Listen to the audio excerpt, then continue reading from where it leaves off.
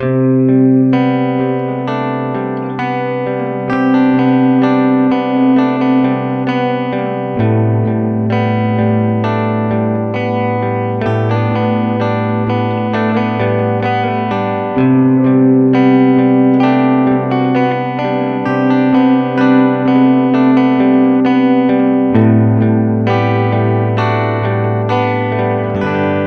morning we're going to continue our class on the Sermon on the Mount. Woo! And today we'll be in Matthew 6, 9 through 15. If you want to turn there now, it's Matthew 6, 9 through 15. When you get there, does somebody to open us in prayer want to read 6, 9 through 13? Okay, it's someone who opens us up in prayer when you like the two words in one. Boom. And read. You mean to pray, then read? Somebody pray us by reading 6, 9 through 13. Oh. All right. Gotcha. Our Father in heaven, hallowed be your name. Your kingdom come, your will be done, on earth as it is in heaven. Give us this day our daily bread, and forgive us our debts, as we also have forgiven our debtors. And lead us not into temptation, but deliver us from evil. In Jesus' name, amen. So that's our topic today. The topic today is the Lord's Prayer. And I've got it broken down up here for you if you want to look. Matthew 6, 9 through 15. So the main idea today is that it's kind of like threefold. Our prayer should be directed to our Father, focused on the concerns of our Father, and then filled with the needs our Father can supply. So it's directed toward Him, His concerns become our concerns, and then our concerns become His, because His concerns are ours. If any of that doesn't work, then the whole system kind of shuts down. So those three pieces are really important, and we'll break it down into two main sections. Him and us, basically. And it's when you pray, start with your Heavenly Father. That'll be verses 9 through 10. And there's three petitions there in the prayer itself. And then the second section, when you pray, share your concerns with your Heavenly Father. That's us talking to Him about what we need. Again, Jesus gives us three petitions that cover, and I don't know, if you find any holes, let me know, but it feels like it covers absolutely everything. It covers our needs, our daily needs of all kinds, our forgiveness, and our deliverance from evil and sin. So before we dig into those points, let's read together this time from Matthew 6, 9 through 15. If you have your Bibles ready, I'm reading from the ESV. So here's the full section.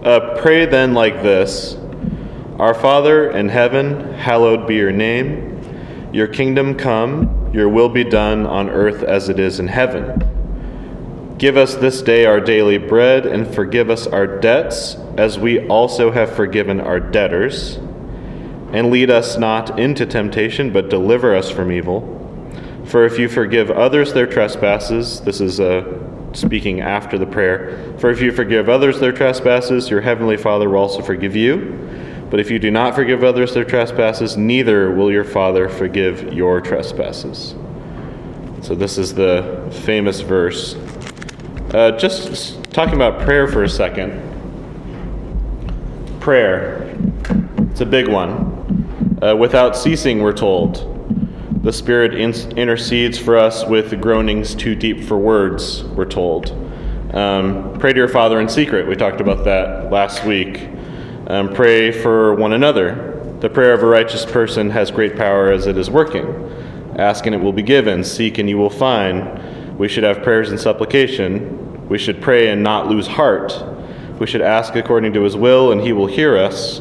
Pray instead of being anxious. Pray with confidence, drawing near to the throne of grace. If you're suffering, pray. If you're cheerful, sing praises. If you're sick, pray. If you have sinned, pray. Ask wrongly, and you will not receive. Be constant in prayer. Be steadfast in prayer. The Lord is far from the wicked, but He hears the prayer of the righteous. Devote yourselves to prayer. The Lord is near to all who call on Him, to all who call on Him in truth. And then in John 9:31, it says, We know that God does not listen to sinners, But if anyone is a worshiper of God and does his will, God listens to him. So the Bible has a lot to say about prayer. It's constantly asking us to pray for all kinds of reasons. So let yourself be reminded this morning that prayer is vital. Maybe some of you are feeling that right now. Maybe you didn't pray very much this week. I'm probably feeling it even though I was preparing this. But it's a command from our King to pray, and we can be thankful that the disciples asked Jesus. The Bible has this one record where the disciples actually ask him to teach them how to do something specifically, one time, and that's prayer. And that was in Luke 11. You don't have to turn there, but Luke 11:1, which reads, "Now Jesus was praying in a certain place. As he did, he would go off and pray. And when he finished, one of his disciples said to him, 'Lord, teach us to pray as John taught his disciples.'" So because they asked that question, we get this answer from Christ. What follows in Luke 11 is an abbreviated form that we know as the Lord's Prayer, but it's expanded here in the text we're looking at today in Matthew 6, 9 through 13, but you can add on 14 and 15 in Jesus' Sermon on the Mount. So there's so many commands from the Old Testament and the New Testament to pray.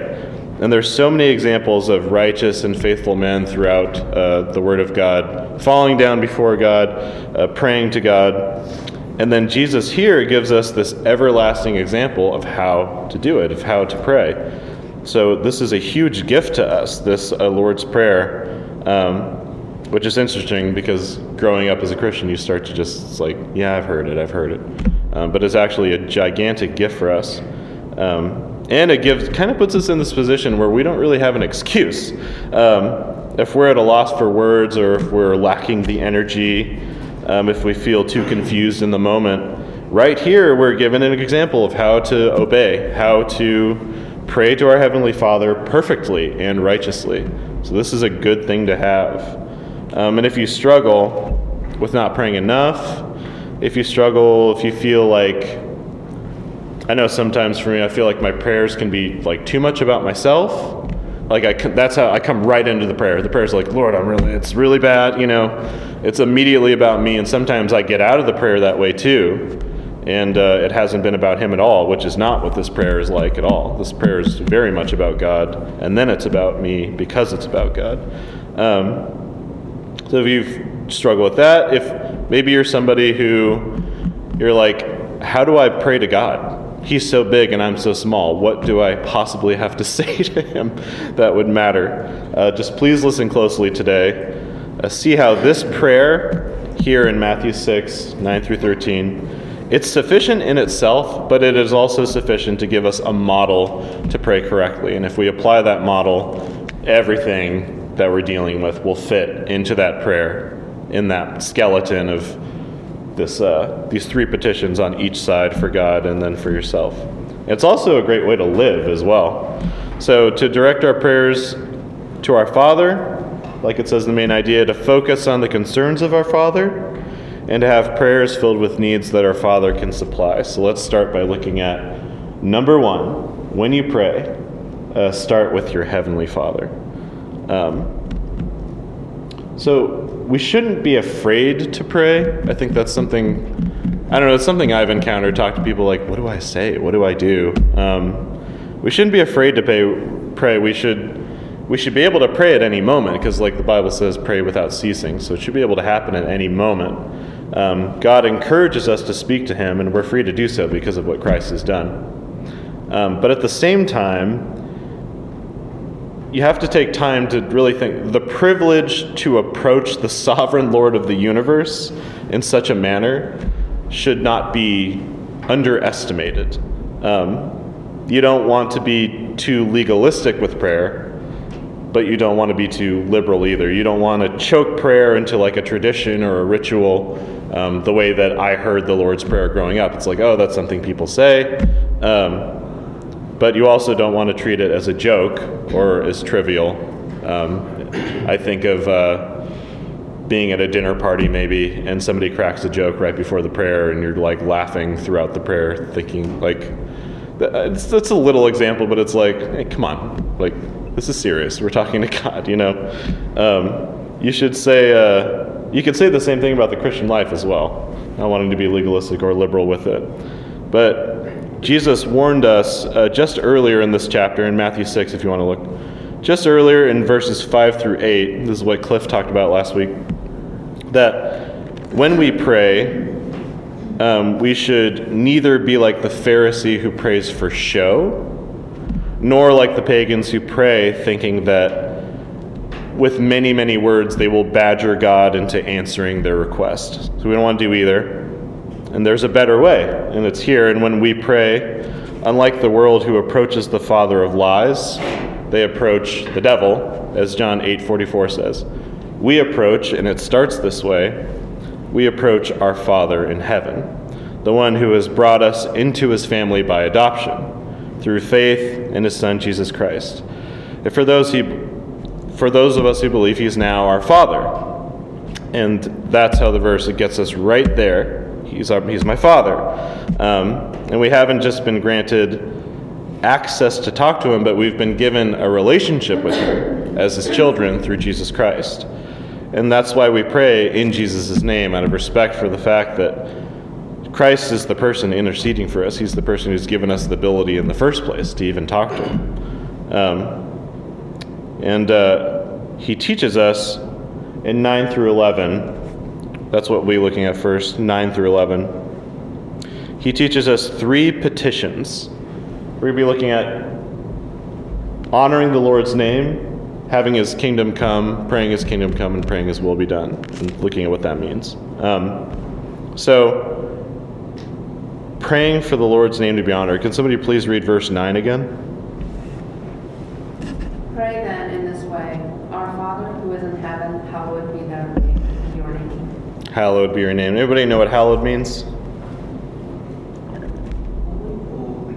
Holy, yes. Honor as holy is what I found. Hallow means to I will hallow you, is to honor as holy. Yeah, that's a word that is very specific, I'd say. Very specific to God and his work, probably not to much anything else. Honor as holy, yeah, that's God. So it applies as well, not just to him and his work, but also to his very name, because his name cannot be separate from him. So the idea is that as we pray, we honor his name. We pray, we admire, we esteem, we honor and revere, and we treasure, and we value God's name above everything else. It's a perfect start to the prayer. And John Piper talks about it. He talks about how it's very clear to him that the purpose of the entire universe is for the hallowing of God's name. That's the purpose. That his kingdom comes for that. His will is done for that. Humans have bread, sustained life for that. Sins are forgiven for that. And temptation is escaped for that. It's all for the hallowing of God's name. So right here at the start of the prayer, the tone is totally set. And that's great. Because I don't know, like, you have the times where you're like, I need to pray. I don't even know how to start. Like, Jesus is like, this is the perfect way to start. God in heaven, hallowed be your name. Let that be your tone. Let that be your focus. So the purpose of this prayer is the purpose by which we're saved as Christians. It's to honor the name of Yahweh, the name of God, the Lord, our Heavenly Father, amongst many other names that show his glory. And Jesus is teaching us, right at the beginning of our prayers, to start by showing how we acknowledge and how we value God and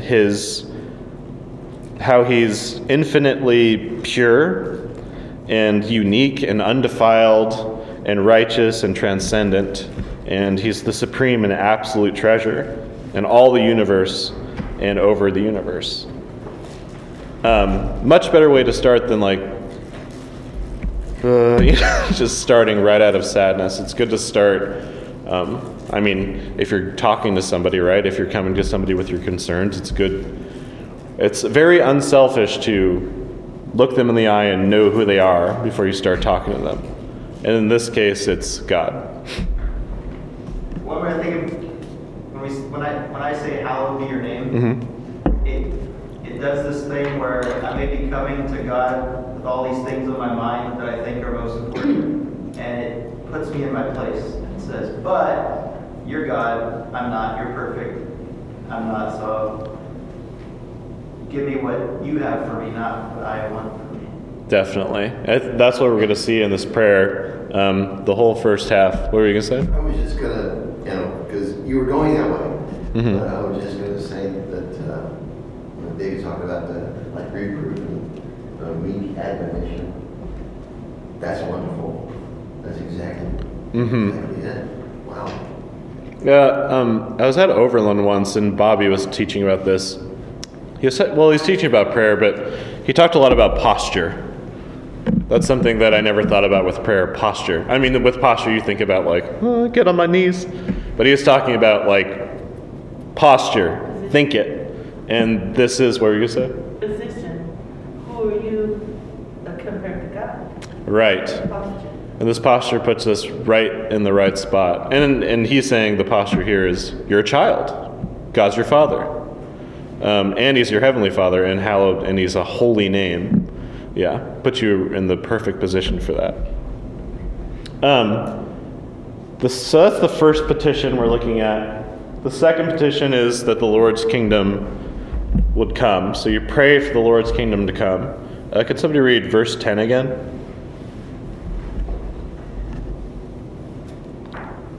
Your kingdom come, and will be done on earth as it is in heaven. Your kingdom come, your will be done on earth as it is in heaven. So just to start with this, just whoosh, question out of left field. Why is Satan our enemy? Because he wants to keep us out of heaven. Wants to keep us out of heaven. Okay, yeah. He wants his own kingdom. He wants his kingdom to prevail. He wants his kingdom to prevail. Where's his kingdom? Right now, it says that he is. Yeah, his kingdom's right here. So Satan is our enemy. His kingdom, God has allowed him to be a ruler over this kingdom right now, and God's kingdom, as Christ has said, is come. It's invading. In 1 John 5:19, just to give proof to We're invaders. We're invaders. Space invaders. 1 John 5:19. 1 John 5:19 says, we know that we are from God, and the whole world lies in the power of the evil one. John 12:31 says, now is the judgment of this world. Now will the ruler of this world be cast out. Later. But, later added. And there's a lot of other verses that talk about how he's been cast down and how he's ruler now of this world. So every single day when you wake up, you are waking up into a world where Satan is the ruler. It's important that we remember that. God set it up that way for a reason. He's showing us, just like we studied in the Beatitudes at the beginning, all those characters of Christ, how important it is to live like Christians in his new kingdom right now. We no longer wake up under Satan's rule. We're amongst the world that's in his rule. We don't wake up into his rule. We wake up as citizens of Christ's kingdom now. And our obedience and faith, that's what is invading Satan's rule. It's our obedience and our faith, and all of God's work. But God set up this dynamic to show his victory in what he did on the cross, and his increasing victory through his work apart from us, but also his work within us. Because of this reality, Jesus is telling us to pray for his rule and his reign in our lives right now. It's invading right now. Yes, we're also praying he will eventually come back, destroying sin for all time, cast devil in, cast it all in, and establishing his perfect kingdom forever, the thing that's been prophesied many times in the Old Testament and is coming true right now. But the promises of God will be fulfilled in that. There will be an everlasting kingdom. And that's our great hope. We should have great hope in that. And when we pray that, I think we are praying for that. But we're also praying for the hope we have right now, that in this dark and this sinful world that has not overcome the light, John says, that Jesus raised from the dead, and he showed us how to be like him, specifically in this sermon. And he sent us to tell the whole world about it. We want that kingdom to come. We are at war right? We're at war. He has this kingdom, and God is invading that kingdom. It's a spiritual war. It's a war between love and hatred, between righteousness and evil, between truth and deceit. And Christ is showing us how to pray our purpose in that war that has been given by God. That God would flood this world with the light of love, with the light of righteousness, with the light of truth, and all of the infinite shining pieces of his character that will come either through us or even just through his nature, through all kinds of things. We want all of that and that his kingdom will come, and that taking back the earth that he allowed our sin to inhabit, that he allowed Satan to rule over, and we can relish in his glory as he advances ever closely every day on the enemy. And that's why it's a good thing to pray every day, and that's why I think Jesus is telling us to do that, to remember. Like, I've spoken to many Christians who are so sad and so frustrated with the circumstances in their life. And you wonder, when you're talking to them, you wonder, have you forgotten that God is advancing again and again?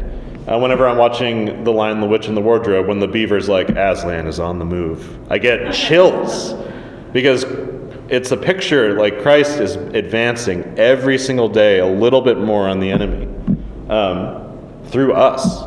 And when we pray that, all of those things are coming into perspective. So we start with your name, your plan. It's just like you're entering prayer thinking about the most important things. And thirdly, the third petition is pray for the Lord's will to be done. It's like, okay, how's that different? Could someone look up Romans 12:2, please? Romans 12:2. So the third petition here, that your will be done on earth as it is in heaven, it's closely connected to the second petition, your kingdom come. We want his kingdom to invade Satan's sinful rule. We also want his will to be done.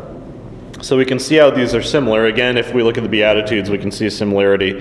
So the Beatitudes, those are ways that we can act in order to spread the character of Christ, right?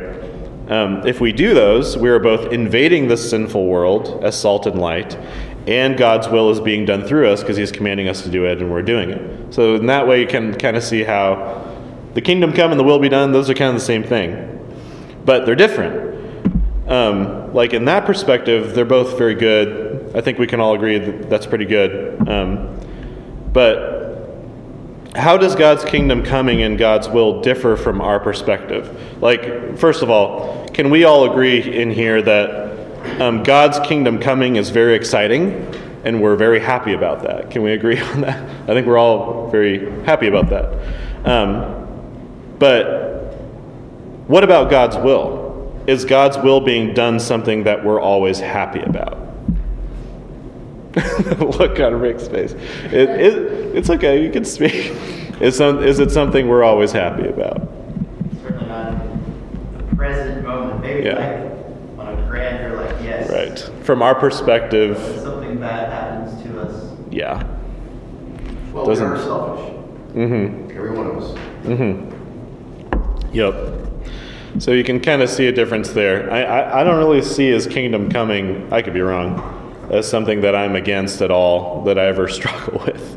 But his will be done, that can be tough.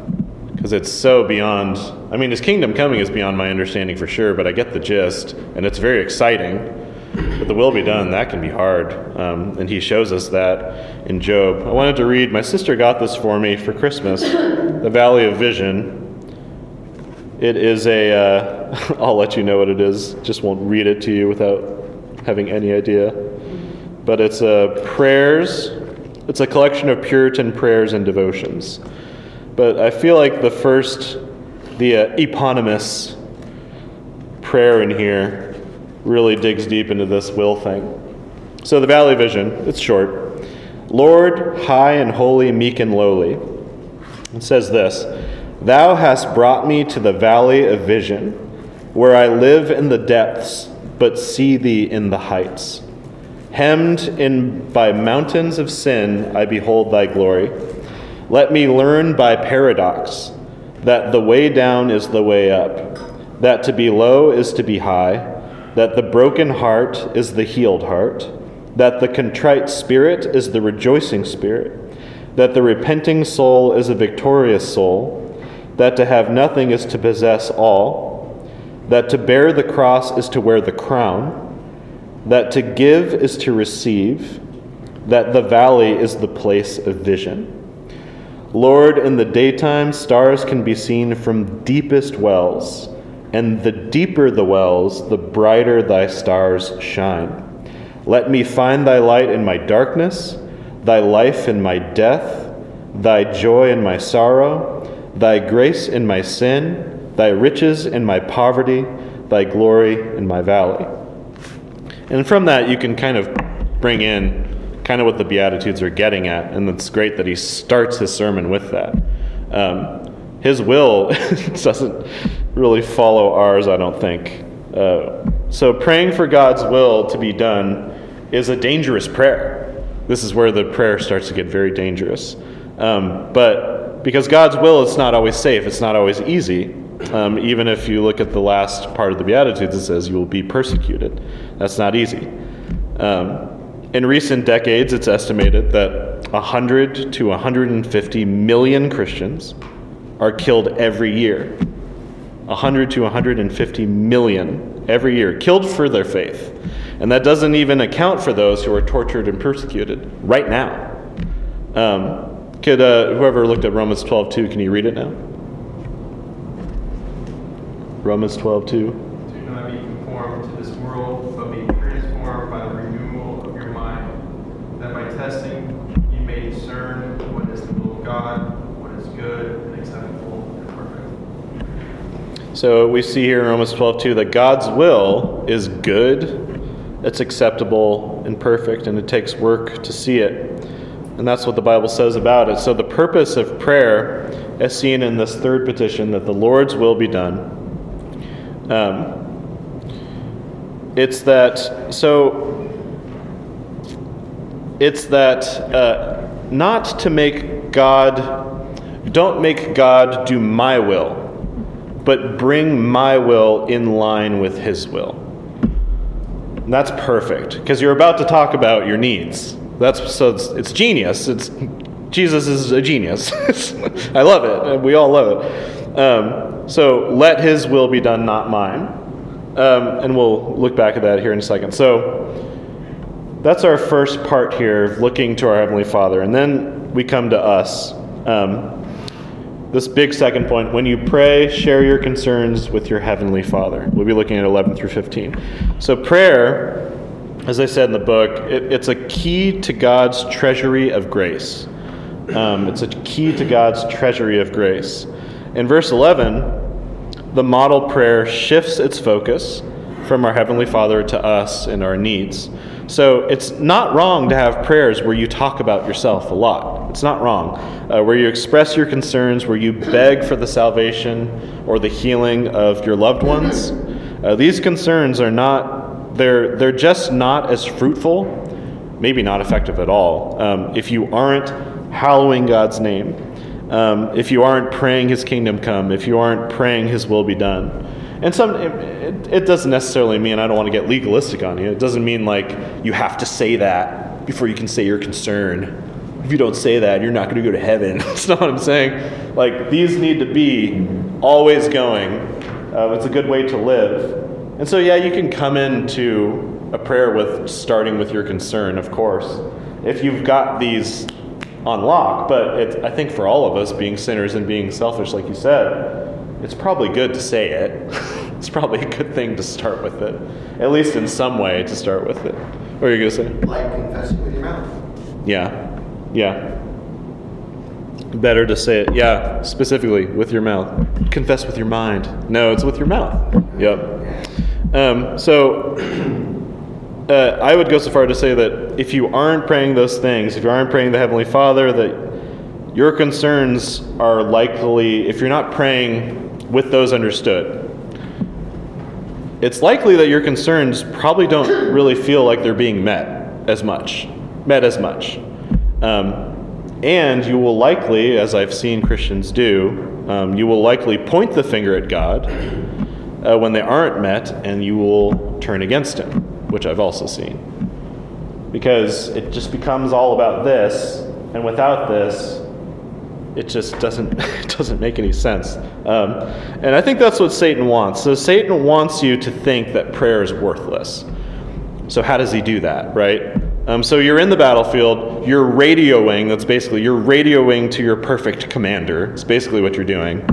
You're communicating what your army needs, what you need in the battle. That's what you're doing.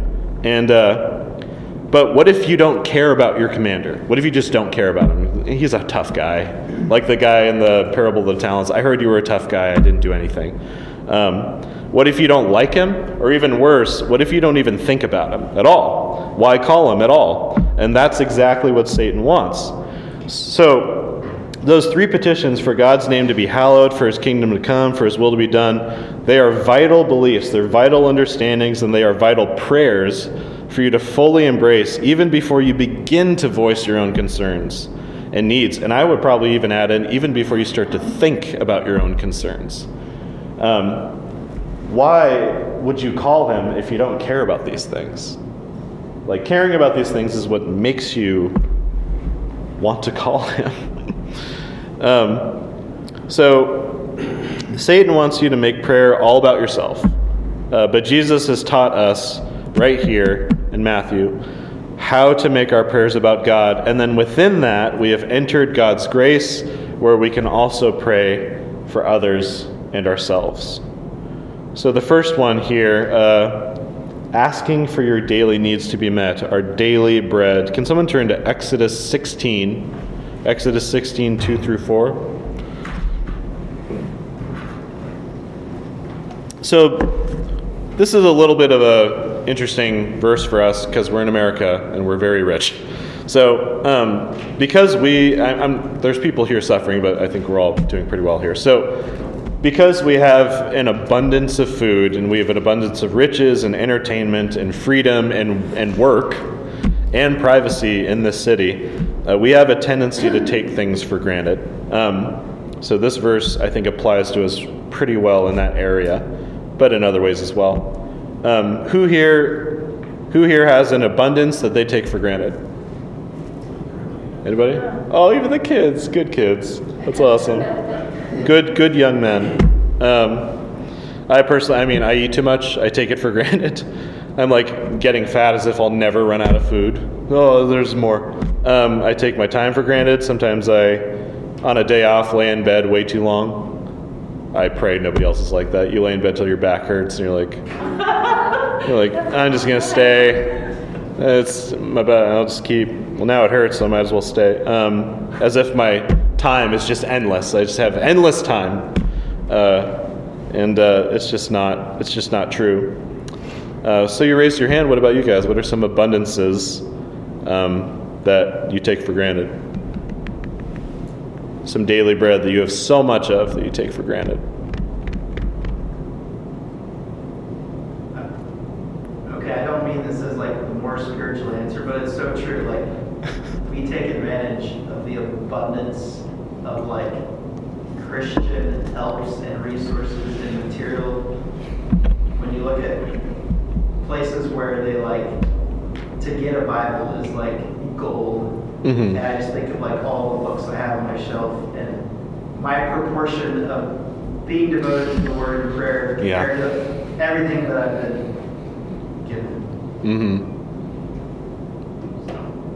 That one's hitting me right now. A lot. It has begun for me. What are some other ones? A family that loves you. Family that loves you. That does love you. Oh, okay, yeah. For sure. Yeah, that's universal, yeah. And people that like you even. Sure, yeah. Of course, there are people that, okay, I'm not sure about that guy. But there are people that, hey, that guy likes me.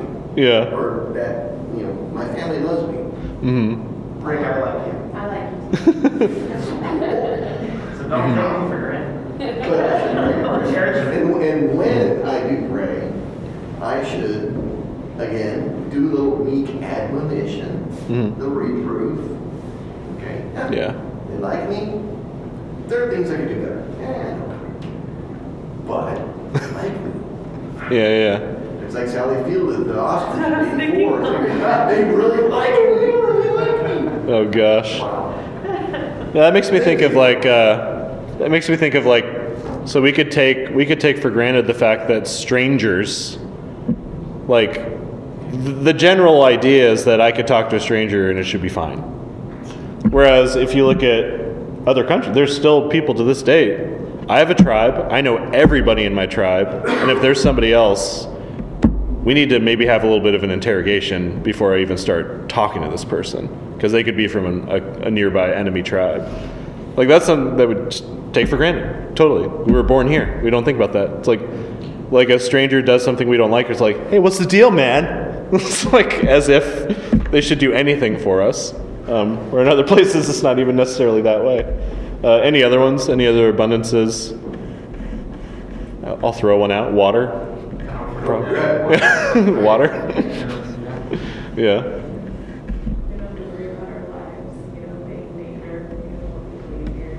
Oh, safety? Yeah. Not nearly as much as somewhere else, that's for sure. There's an abundance of Bible-believing churches. Yeah. Whereas some people have to travel miles and miles on foot. Mm-hmm.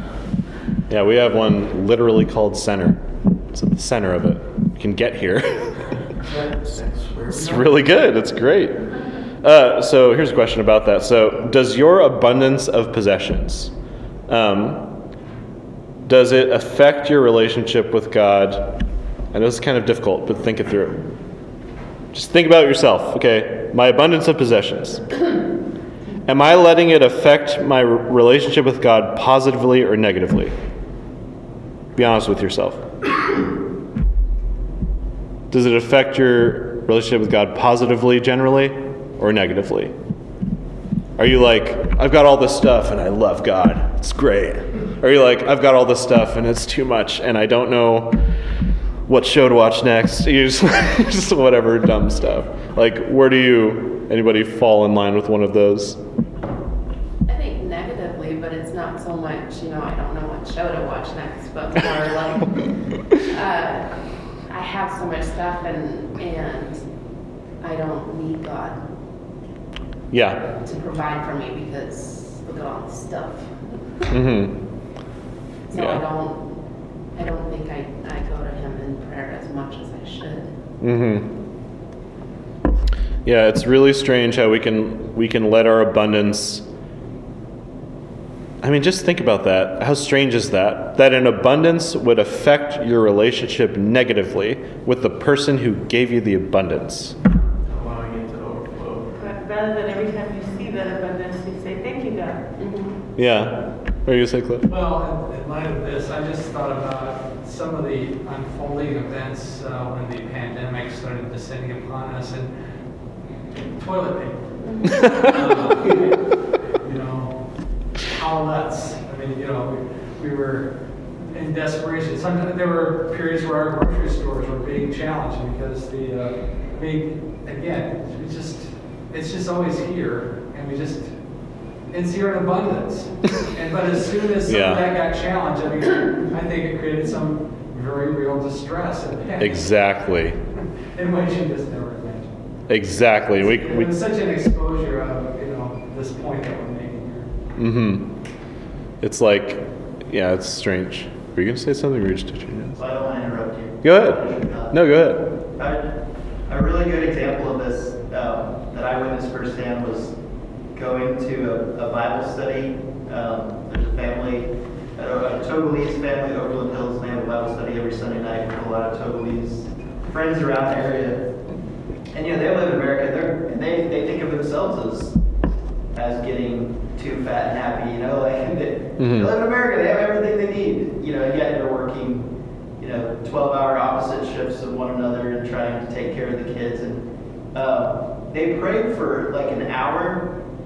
I can't remember if it was at the beginning of their study or at the end, but it was so natural for them to just, it wasn't like, so what are our prayer requests? And like, so-and-so sick. It was just, they started praying, and the prayer was, it had this sense of like urgency, like, God, if you don't do this, then we have nothing, like we have no, it's not going to happen if you don't do it. Whereas I think if my car breaks down, I've got insurance, got a little money in the bank account, you know, I don't feel that desperation. But they prayed with a desperation. Mm-hmm. So that was convicting. Yeah, there's people in the world where it's not difficult to forget this part at all, down to its basic pieces of just like water. My brother has been captured, you know. So Exodus 16, 2 through 4, I think talks good about what Cliff was talking about. Exodus 16, 2 through 4, if somebody wants to read that.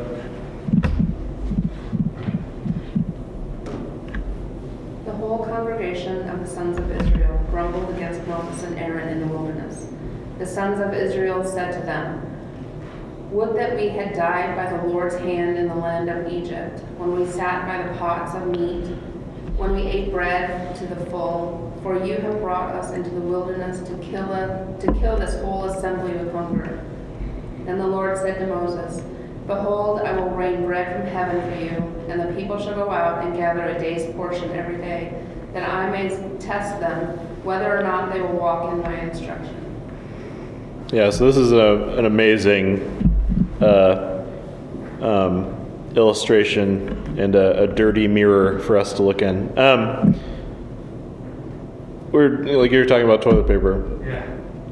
It's just like the Israelites have been led out of slavery, and they have an abundance of freedom. They're being led by a pillar of, you know, like a giant thing of fire and a giant thing of smoke is leading them across the wilderness to the promised land. And they don't have the ability to, does this sound, this doesn't sound, this is a perfect example for them to pray, right? And that's not what we see. There's not a prayer, it's instead, "Would that we have died by the hand of the Lord in the land of Egypt, where they were slaves." So this is a great example for us to apply what we're learning here, which is funny because it was right in front of them. They got to see an image of the Lord in a way, which would have been an amazing thing to see. And they looked at that, but it shows us, you know, don't think yourself too good. Like this shows us who we really are. We can do that, and that's what we do. We can come to church and we'd be walking around here thinking about like, I have just too much stuff, or you know, but we can be just like them. We can be looking to God. Jesus can be the object of our faith, and we could still just complain. So we need to do these three things, and when we come to the daily needs, we need to pray, not complain. Just pray to Him. And the Lord says here, He listens to their complaint, and then He gives them miraculous bread every day. And He does it He actually does it as a daily portion, giving them just what they need to test them. And for us, we have an overabundance, and I don't think that abundance is there so that we aren't tested. I think that abundance is there to test us. We have too much to test us. So I would definitely remember that when you're looking at all the, like, we got to clean out this fridge. Just like, be tested. So just let that passage make you think, like, do you find yourself praying for provision often? Like Kelly was saying, it's like, do I really need God for anything? I mean, that's not what you're saying. You're saying it in that perspective. Do you find yourself praising Him? You know, if you do have an abundance, do you find yourself praising Him for your clothes or your housing or your food, for sight, which we all have here, for intelligence, for safety, for salvation, and like we said earlier, for water? The Israelites, they grumbled. They wishing they could have had the awful conditions that they had as slaves in Egypt. And there's so much that goes into that. It's ridiculous. I think that in our sin, we can start to desire more than the abundance that we have, and we can lose sight of our provision, and we can start to want what we had back when we were slaves of Satan. Because, I mean, if you think about it, as God is growing you, as he's sanctifying you, everything that he's doing for you is part of that sanctification, including like what he's giving you daily. And I think that when we start to want something that we had, that's basically saying, whatever I had back here when I wasn't as grown, when I wasn't bearing as much fruit, when I wasn't, it's like wanting to step back. And that's what they were, like they were inside of a progression. Like this is part of their relationship with him. They brought him out of Egypt. They want to go back. It was better back there. Do you think they really desire something back there, or do you think they were just so upset that they weren't getting what they wanted from God? I think both. I think we get so upset and we let our emotions run everything. We lose sight of the facts. And then we want to go back? That's what sin is. Sin is like, I have given my life to this God. He's saved me. I've spoken with him. I've dined with him. But I'm just going to sin this one. I don't care. I'm just going to sin this one time. And right here, the sin is a lack of prayer. Instead, it's just complaining.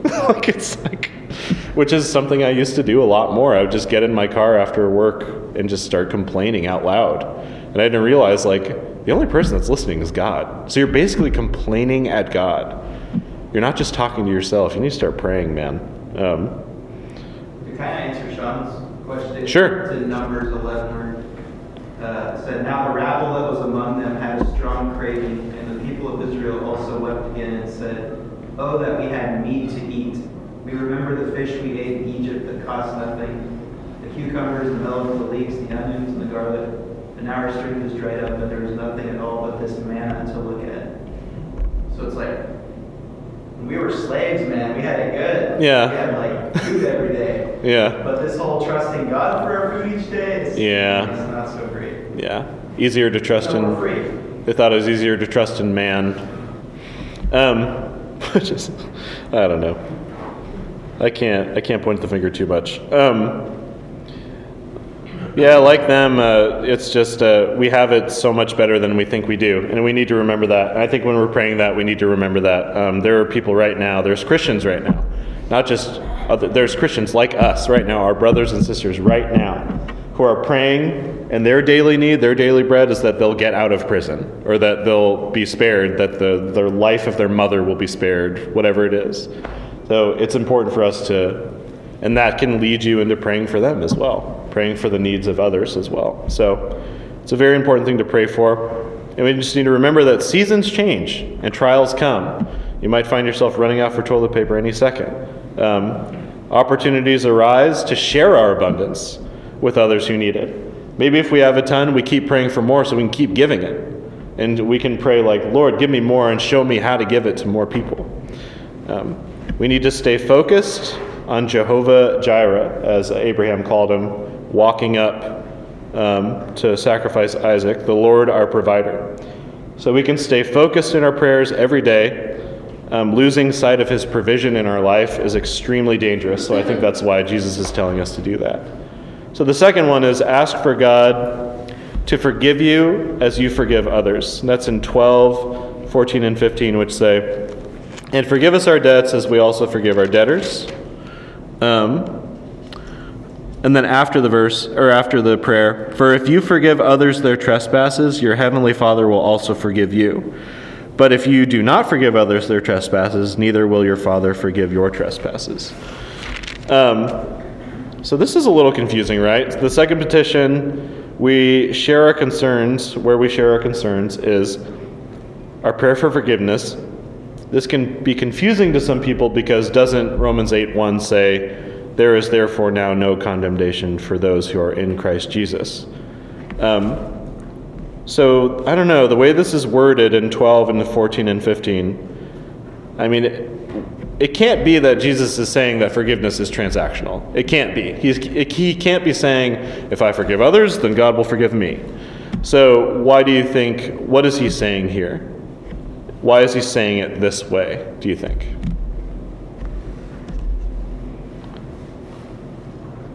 as a hint, look to the beginning of the prayer. Think about the beginning of the prayer. Davy's face. And our Father who art in heaven. Relational? Boom. Nailed it. And our Father at the same time. Jinx. He's saying it this way because that's how he started the tone. It's God is our Father, and that's the kind of relationship you have with your Father. So, explaining that more. So, this prayer is a prayer to our Heavenly Father, and when we pray, Christ is calling us to pray as children, speaking to their Father in the name of their elder brother, Jesus Christ. So, there's a thing from J.I. Packer. So, J.I. Packer has a great point with this when he says this. So he says, the Lord's Prayer is the family prayer, in which God's adopted children address their Father, and though their failures do not overthrow their justification, that's the confusing part. So your sin as a saved person doesn't make you lose salvation, of course not. So though their failures do not overthrow their justification, things will not be right between them and their Father till they have said, sorry, and asked him to overlook the ways that they have let him down. So he's saying it like that to help us see kind of how this relationship works.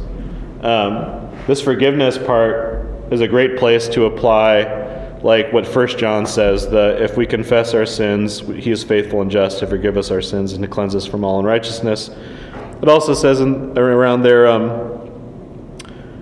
like in verse 8, if we say we have no sin, we deceive ourselves and the truth is not in us. This is a great time to start applying those verses. To come to your Father who never gets upset with you. That's over. Like when you became his son, he stopped getting mad. There's no wrath for you. He just loves you and he's just good to you. You come to him and you pray on a daily basis. If you can remember, I hoped that you would. Hey, like that thing that I did, I haven't talked to you about it yet, and I really need to talk to you about it. Because all you ever do for me is good. Why would I not come to you with asking for forgiveness for this? And you say that you'll always forgive me, so please forgive me and help me to change and to do, look for the scripture, and to do what this verse says that I missed. So that's why that part's so important. I've heard Christians talk about how, Christians who used to go to this church, how hard it is to love the Lord and still be a sinner. Like, that thing that you learn pretty early on, it comes back. It's like, you get older and it's like, I still struggle with that. Like, I'm trying to love the Lord. One of my best buddies, he's a solid Christian. He still deals with my sin is so gross. Like, I'm trying to love the Lord, but my sin is I hate it so much. And sometimes they think about it so long, they start to say things like about how they fear hell, or they fear God's wrath, or they fear consequences. And I believe that this part of the prayer, this forgiveness, this is the part where the prayer aids that problem, and it gets you out of that funk that you can definitely get in when you start to make your sin a little bit more your main attraction than God, and you lose the object of your faith when you start thinking about your own sin. What were you going to say, Rick? I was just going to build on that by saying there is an entity out there that wants you to stay in that funk. Yeah. And that's don't stay in the funk because you know you will be forgiven. Then it lifts that big old boulder off your back. Mm-hmm. Yep. Way to go. And he covers that. We'll cover that next. Yeah. Yep. Deliver from evil. Exactly. Yeah. It's beautiful. It ties right in. It's funny though how even talking about it makes you think about it, because it's totally coming next. It's a perfect prayer. Yeah, we need to. This also covers your relations, like what you're dealing with other people. Like the main focus that you're dealing with other people is, have I forgiven them? Like, am I loving them? Like, if you think about, they mentioned in the book, I don't have to trust my enemy, but God calls me to forgive them. Like, forgiveness is a universal thing for every person you know. Like, if you're looking at every single human being in the world, what can I definitely do for them? Something I can definitely do is forgive them, no matter what it is. If they're late, whatever it is, I can always, forgive. And this part of the verse gets you into that mindset of thinking about all your relationships. Like, God has forgiven me. Have I forgiven everybody? Who have I not forgiven? There's got to be somebody. It's like, have I for the big one? Oh my goodness! And I think, I struggle with it too, but I think it's something we struggle with at this church. Am I forgiving myself? God forgave me. Can I do it? Can I do it? Can I be like God and be forgiving? Can I forgive myself? Because, like you said, am I going to just walk around with this weight? Or am I going to do it? Am I actually going to do... Like, he's so much better, and he forgave me. I am not. And I'm like, I'm too good to forgive myself. I'm so disgusted with myself. It's like, he's like, I wanted you to die. I wanted you to die because of your sin, but I saved you. And I forgive you. And I'm down here like, I can't forgive myself. It's too much. We need to pray this prayer to get that done as well. So that's very important. Again, another petition that can benefit us if we do it daily. And that's why it's so beautiful. That's why Christ gave it to us. And the last one I'll be short on, but asking for God to deliver you from the evil one. Can somebody read verse 13? And lead us not into temptation, but deliver us from evil.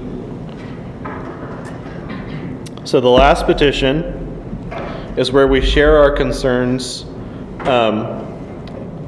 This part is crucial for our success in spiritual warfare that is very much real. And we kind of hinted at it before with the kingdom come. So it's a twofold request set in the form of like a negative positive request. First, lead us not into temptation, the negative. And second, deliver us from evil. And this evil, it's a reference to the devil. It's a reference to his transient schemes and his minions below him as well. James 1:13 makes it clear that God would never tempt us, and that this prayer is showing us that we can pray for him to keep us far from it in the first place. So, like, don't get caught up on, like, lead us not into temptation.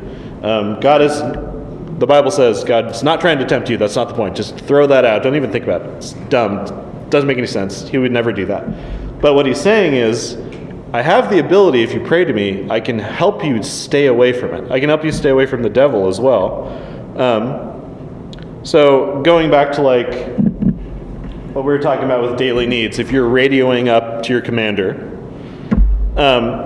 you're asking him like, hey, like, please lead us from ambushes. Please lead us from powerful warriors that can definitely hurt us if we wander away from you. 1 Peter 5:8 talks about how we should be sober-minded, we should be watchful, and then he says after that, your adversary the devil prowls around like a roaring lion seeking someone to devour. So that's the situation. It's his kingdom is here, God's allowed him to rule, and he's walking around looking for us, waiting to pounce. And God is saying, that's fine. Ask for deliverance. In your prayer every day, don't forget. Don't just think, that's a very spiritual thing. I don't really understand it. I'm just going to leave it. I don't get it. Like, it's weird. No, it's like, no, think about it every day. Whenever you pray, pray that God will not lead us into temptation, that he'll keep you far from it. He just has this ability, he's saying through this prayer, he has this ability to just keep you away from it, which happens in a lot of ways. That's That's the marriage of desire and something else. I can't remember. When those two come together, that's when temptation happens. But, so, in this final petition, it's a good practice for asking God to deliver you from sin and Satan. And it's as well, it's a good practice that will keep our minds ready and prepared to flee. Because we're praying that God deliver us, and it also keeps us, he's saying be sober-minded. He's saying be ready. And he says flee from sin. So it also keeps us like thinking about, it keeps us watchful over what's going on. Like, Lord, please deliver me from it. And also keep me in that way, keep me watchful to run from it. Perhaps that is how God will lead us not into temptation.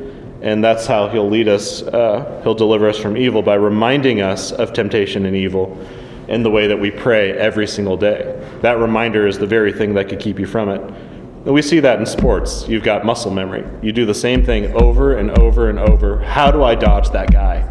How do I dodge them? How do I remember to do it? Well, sometimes it's just too fast. You just have to practice. You have to think every day, how do I do it? And in this, you're reminding yourself every day of that real problem. And so maybe if you remind yourself every day when you're praying to God, he'll enable you to see it and to run from it. So let's go back to our main idea really quick. Can everybody read that? All right, let's just read it together, okay? Main idea. Our prayers should be directed to our Father, focused on the concerns of our Father, and filled with the needs our Father can supply. One more time. Our prayers should be directed to our Father, focused on the concerns of our Father, and filled with the needs our Father can supply. That's what we're looking at the Lord's Prayer, and the Lord's Prayer, of course, affects all the prayer that we do. So that's what we looked at today. Jesus taught us how to direct our prayer at the Heavenly Father by hallowing his name, by honoring him as holy and perfect. Then he taught us to focus on the concerns of our Father, and those concerns being that his kingdom come and his will be done on earth as it is in heaven. And then Jesus taught us how to bring our needs before our Heavenly Father by praying for his provision for us, his forgiveness for us that we can give to others, as well as our abundance. It's not just forgiveness, it's our abundance that we can give to others as well. And then also his protection of us from sin, which you could also say is something we can give as well as we share the gospel with other people. And they can, if they come to know Christ, they could be protected as well. So I want to encourage you all, including myself, to make it a habit of praying this prayer, whatever that habit looks like. I mean, I would encourage you every day, but whatever that habit looks like, and starting to develop your prayers with this model. Maybe you already do that, but or maybe you did it for a while and you stopped doing it, but come back to it. Try it out for a while. God has sovereignly placed us in this Sunday school lesson. Let's do it, right? So we got the 3 petitions that honor God and his purposes, the 3 petitions that ask for your needs. And if you do that, I think that your prayer will become fruitful and vital. You'll feel like you're really accomplishing something in your prayer instead of the possibility of just talking about how bad everything is and kind of walking away like, I just thought about how bad everything is and I feel bad now. That's all I feel. I just feel bad. It's like Jesus is like, this is how you can be fruitful with your prayer because you're obeying. So Jesus has given us this perfect model, and I urge all of us to follow it. So again, verses 9 through 13, would somebody read that to pray us out?